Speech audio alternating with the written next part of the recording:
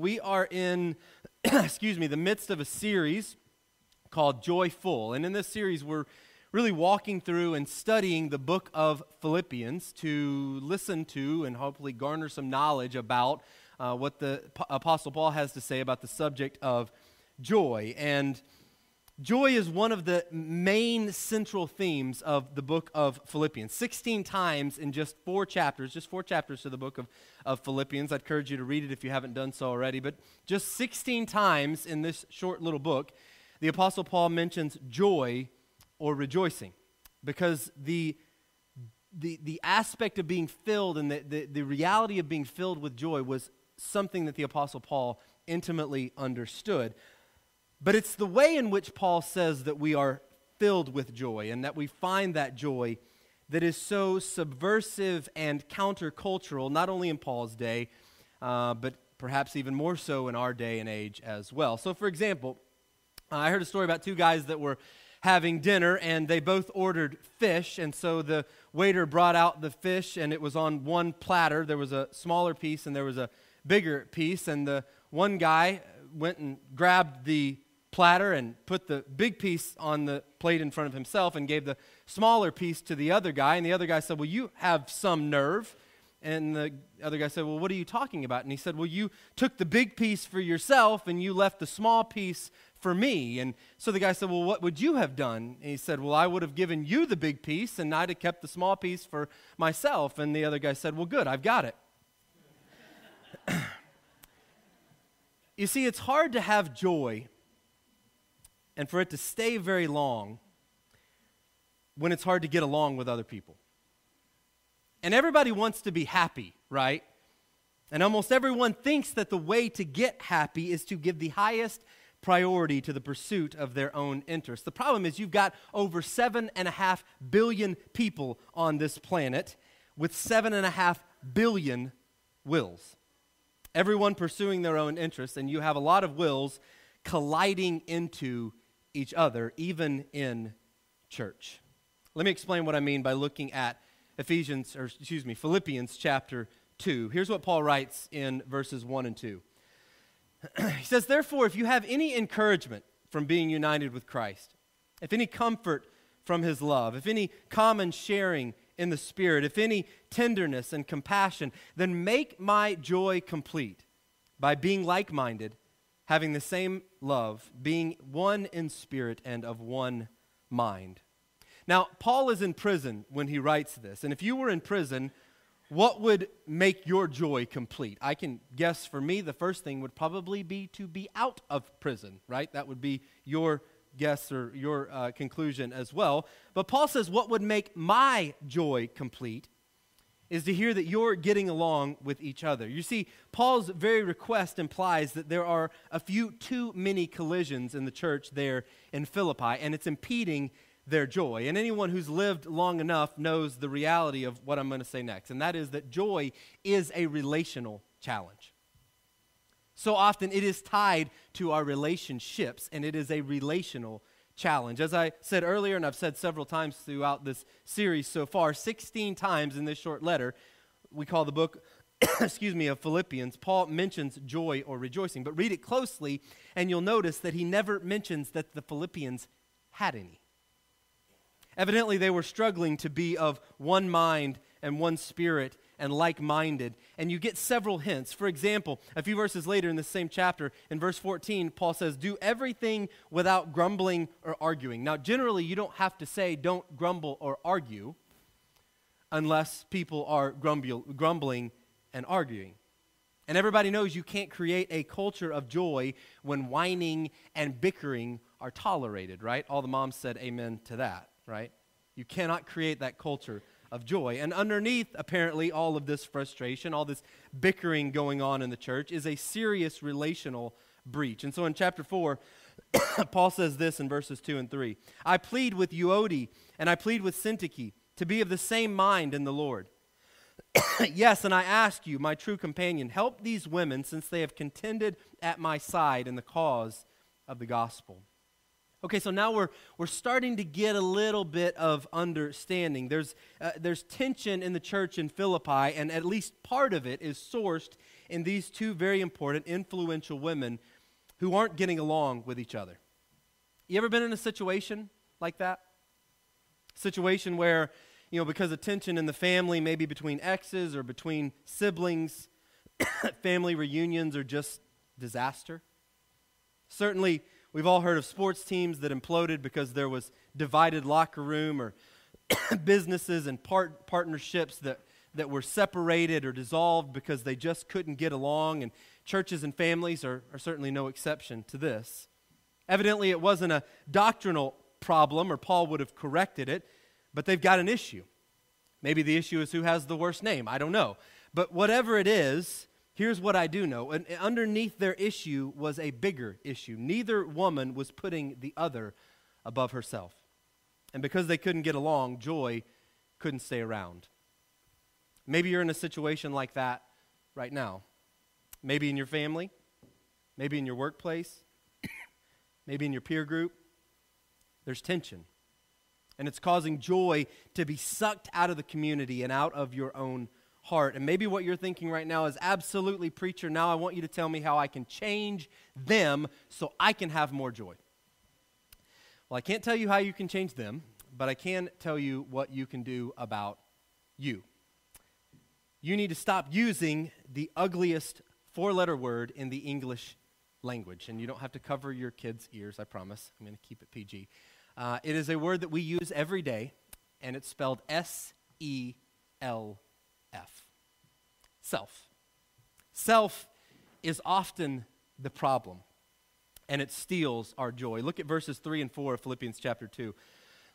Paul writes, "Do nothing out of selfish ambition or vain conceit, but rather in humility value others above yourselves, not looking to your own interests, but each of you to the interests of others." Paul says, in humility, value others above yourselves. Whenever collisions of wills is present, there is humility that is absent.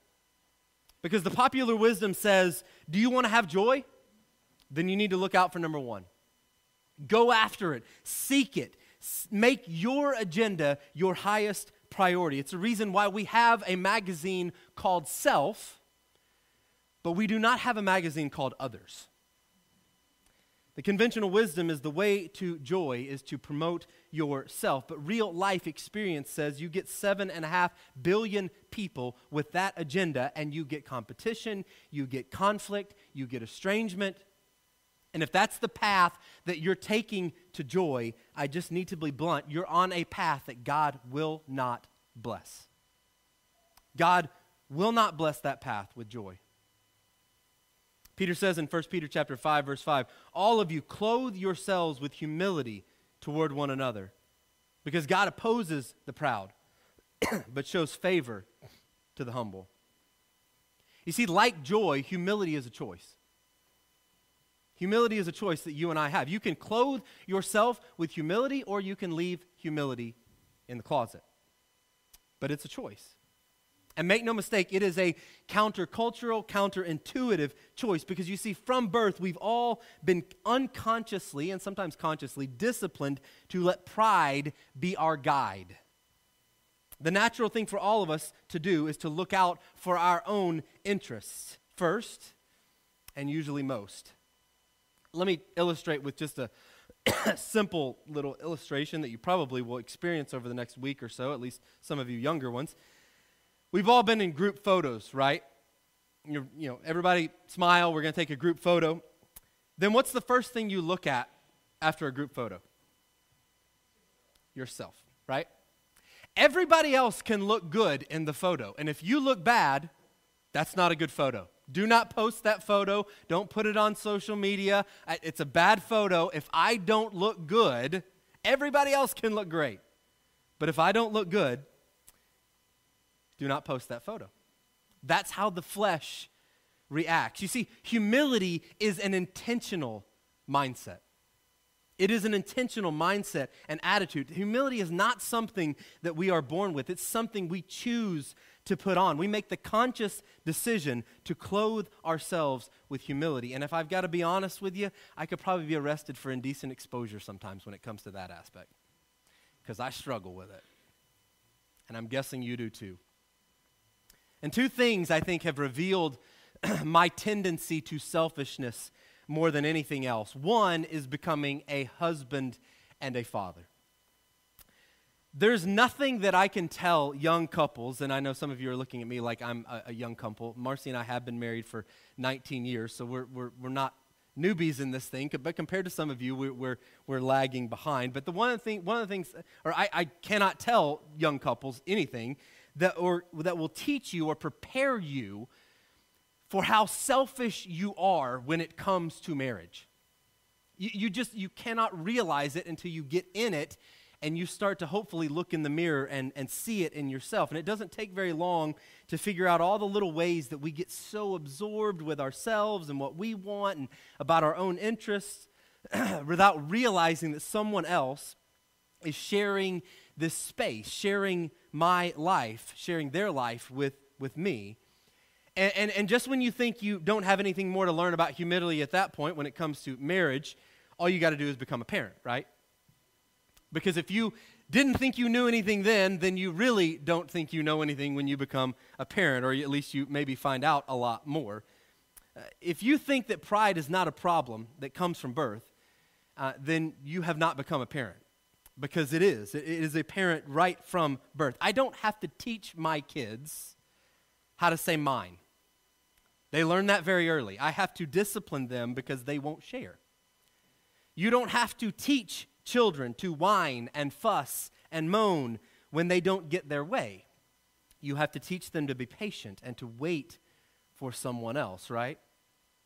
Now, I don't say all this to discourage anyone from getting married or having kids, because getting married and having kids are the two greatest joys of my life outside of me giving my life to Jesus Christ. They truly are. And I love my wife and I love my kids with everything that I have. But what I am saying is that God has used close community in my life. And it doesn't have to be close, like a immediate family. It can be your community group. It can be your friends and family here at church.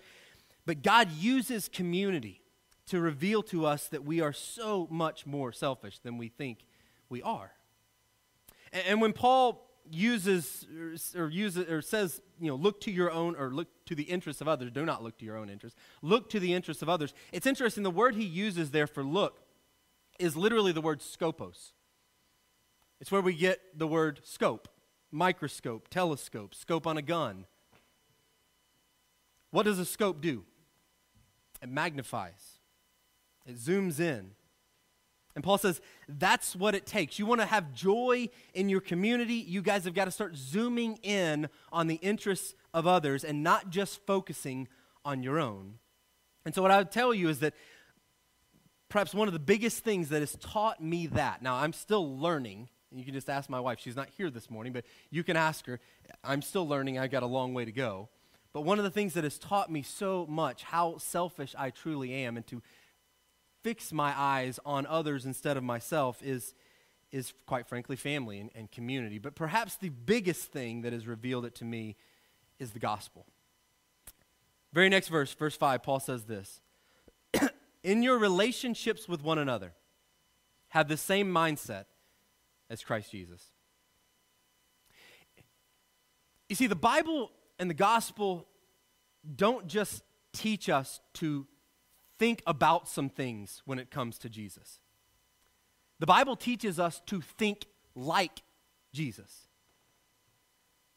And then what Paul does next is he quotes a song.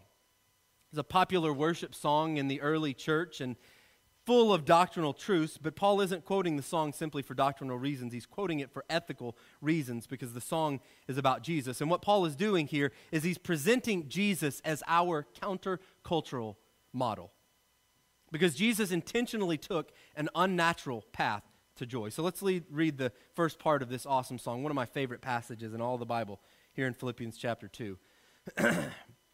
So continuing in verse 5, you should have the same mindset as Christ Jesus. Here's what Paul says: who, being in very nature God, did not consider equality with God something to be used to his own advantage, but rather he made himself nothing by taking the very nature of a servant and being made in human likeness.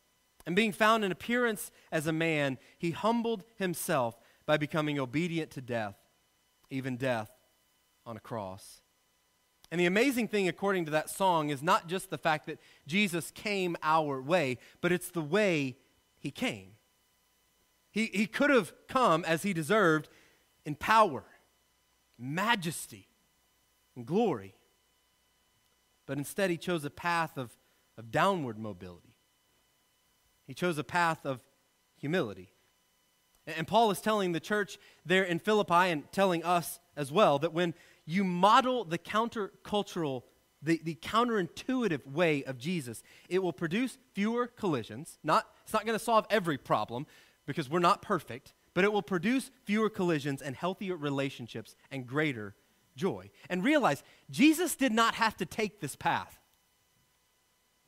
He chose this path. He humbled himself because you do not humble sovereign God.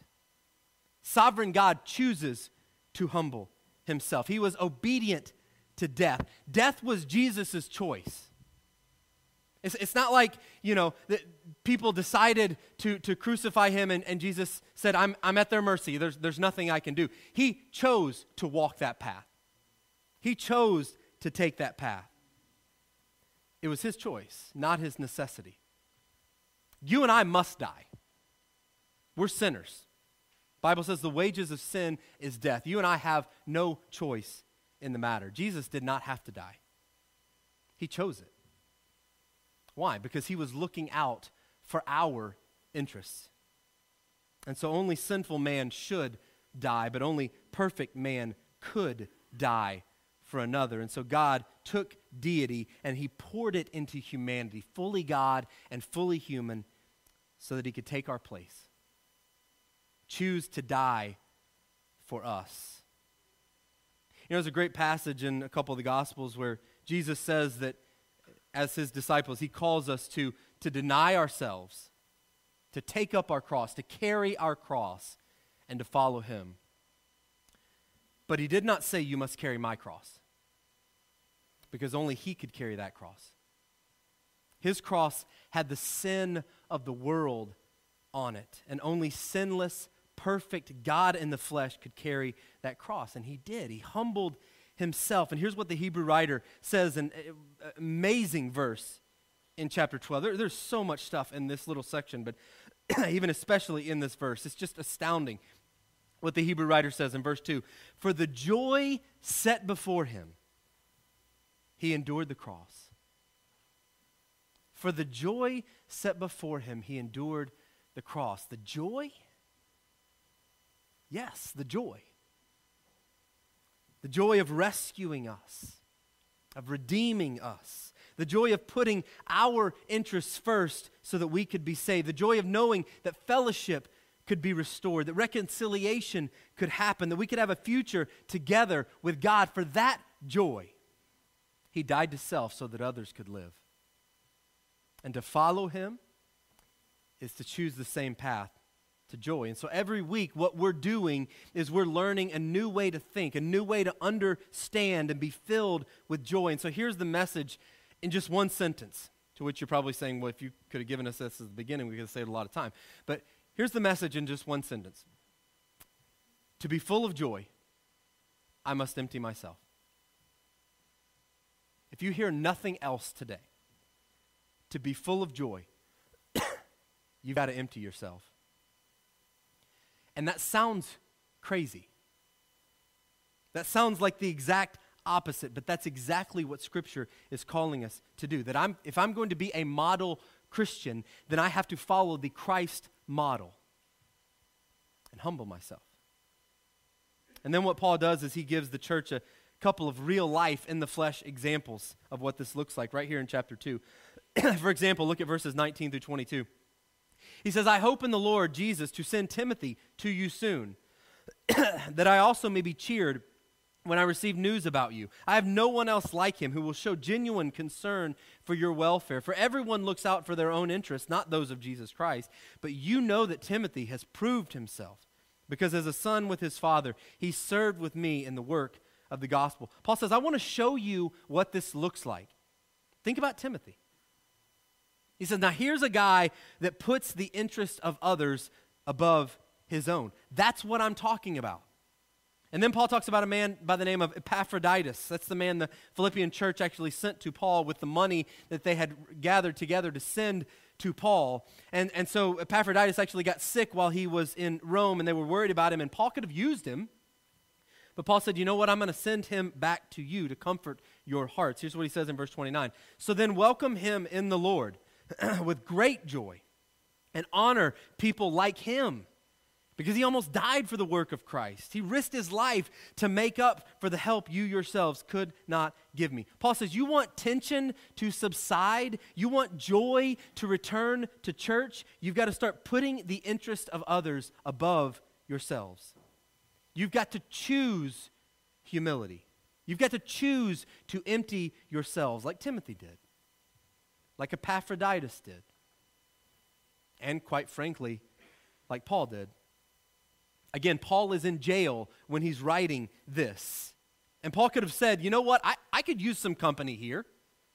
I could use a little bit of support and encouragement. Why should I be sending them to you when I could use them here? But Paul practiced what he preached, and he put their interests above his own. And so here's the thing. We've got a test.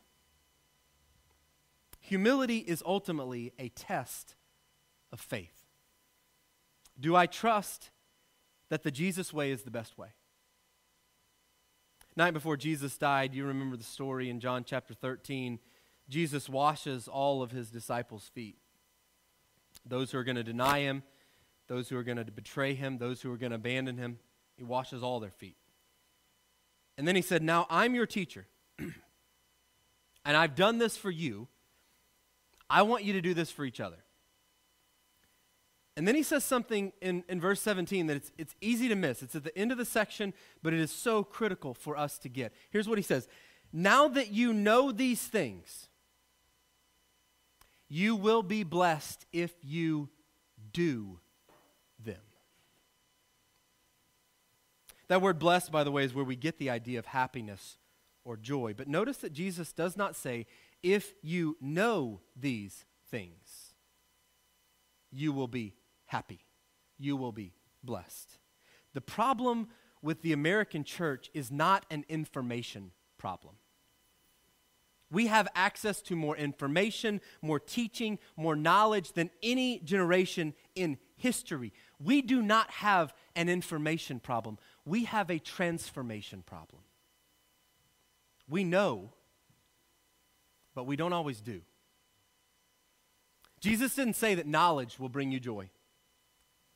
And while I would encourage you to be in your Bible every single day, just knowing it will not bring you joy. And while I'm glad you're here this morning and listening online, watching online, just hearing me and taking it in will not bring joy. Selfless obedience will bring joy. And we've got a faith test. Do we truly believe that Jesus knows what he's talking about or not? I don't know what's going on in your life right now. Maybe you've got some tension in your life. Maybe you've got a relationship that is not working right now, and it is sucking the joy out of your heart and out of your life. Are you willing to try the Jesus way? You see, joyful people empty themselves. They empty themselves of the need to always be right. They empty themselves of the need to be noticed or appreciated. They empty themselves of the need to speak first or have the last word. They empty themselves of the need to get their way or to be vindicated. They empty themselves of the need to say, I'm sorry, second. They empty themselves of the pride that won't say, I forgive, first. They find more joy in becoming less. Because when we step down, Jesus steps in.